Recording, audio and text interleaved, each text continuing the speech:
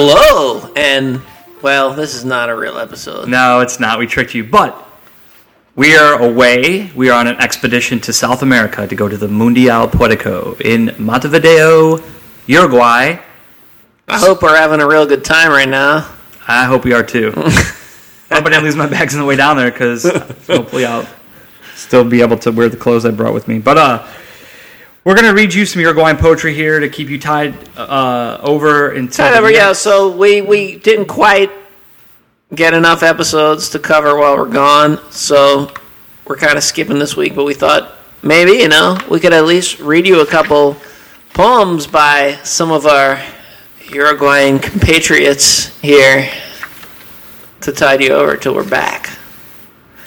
Hopefully we'll be back with lots of good material from the Mundial Poetica. So, we should say, you're going to read a poem by Martin, right? Yeah. And this festival we're going to is kind of his brainchild, right? Yeah. And then you're going to read one by Luis, who we will see. He's going to be there. He is indeed. That's awesome. Yeah, he'll be there. So. Was he there last year? No. No? Okay, no, awesome. He was up in America. He was here in America. He was here in the US. Oh, yeah, he was in the U.S. He was up at Notre Dame. This is an untitled piece by Martin Barea Matos. I have an idea, a machine that machinates me. I have an industry afoot that grows quickly without making a sound. The license, vacation, cowvation of hide and flesh, a green gymnasium. This is not a cow, warns the growing machine. This is not a machine. These are toasts, laughs, and jokes, echoes of a branding, of a fiesta where the peasants do the snuffing. They're marked and gelded, horns cut off, fall. There is an echo that lassos memory, turning like a mechanical bull.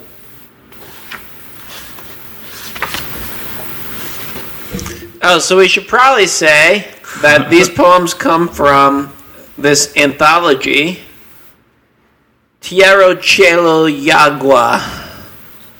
I don't know if I pronounced that right at all. Earth, Water, and Sky. I think so. That's pretty good. An anthology of environmental poetry that was put out by the South American Institute for Resilience and Sustainability Studies. As well as, I think it was printed by... That's all it says on there, but let's see if there is another... That's all it says. I think it's put out by another press down there. Because look, it has this little logo on it. And I don't know what that means. I don't know what that means, though. Your Guru? Right? Maybe there's another publisher, but we can't read their logo. No, it's Yaguru. Yaguru? Yeah. All right. Yeah. And Yaguru? Yeah. And who and Bill did this here. Oh, and who translated Lavender, I think Dialogos put it out here. Okay. Yeah, good. Okay. In the United States. I mean, it doesn't say that. And Jessie Lee Kirschval. She translated. She translated that too? The editor for that, yep. Let's see. Did she translate everything or just that one? Or we don't know? I think all of it. Her name's on the cover. It says that she's the editor. She's the editor. But she did that. That's the Uruguayan version of the book that Bill put out here. Okay. And no, it tells you who translated them. Let's see what yours says. But it might be true for... Oh, sorry. Mine was translated by Mark. Sorry, Mark. Well, that's why I just feel like we're reading the translations. We should say who translated them, right? Oh, yeah. Mine was translated. Okay. So this is a poem by Louis Bravo. And this was translated by Catherine Yago. Here stood a tree now felled. The 4x4 mega Jeep thrusting into the market devours the narrow street, the treeless city. 2x3 it rains. The greenhouse effect is stifling. Ultraviolet rays blaze through the ozone hole over the southern cone for 70 years. The tree provided fruit shade, birds. Now its shadowy sombrero's gone. Its winged musicians emigrated. The cement report.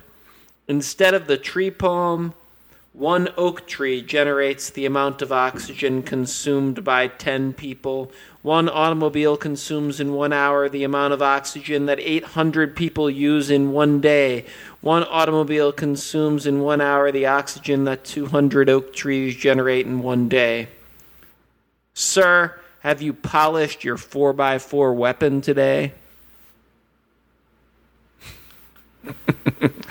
Nice cheery one, 10. Wow, yeah. Great. Well, it is an environmental anthology. I don't feel very cheery when I think about the environment yeah, right we're now. headed off a cliff, peril. But it is election day as we're recording this, so maybe we'll have some good environmental news as a result of this. Yeah, exactly. Or you won't even... Or maybe we'll all shoot ourselves in a couple hours. Great, thanks for leaving it that way. All right, so if all that goes well and we never come back from Uruguay, then maybe you'll have another episode of the podcast. If not, we'll see you around. We were just joking about that. We're not going to shoot ourselves. But, yeah. But we'll see y'all back with a real episode next week.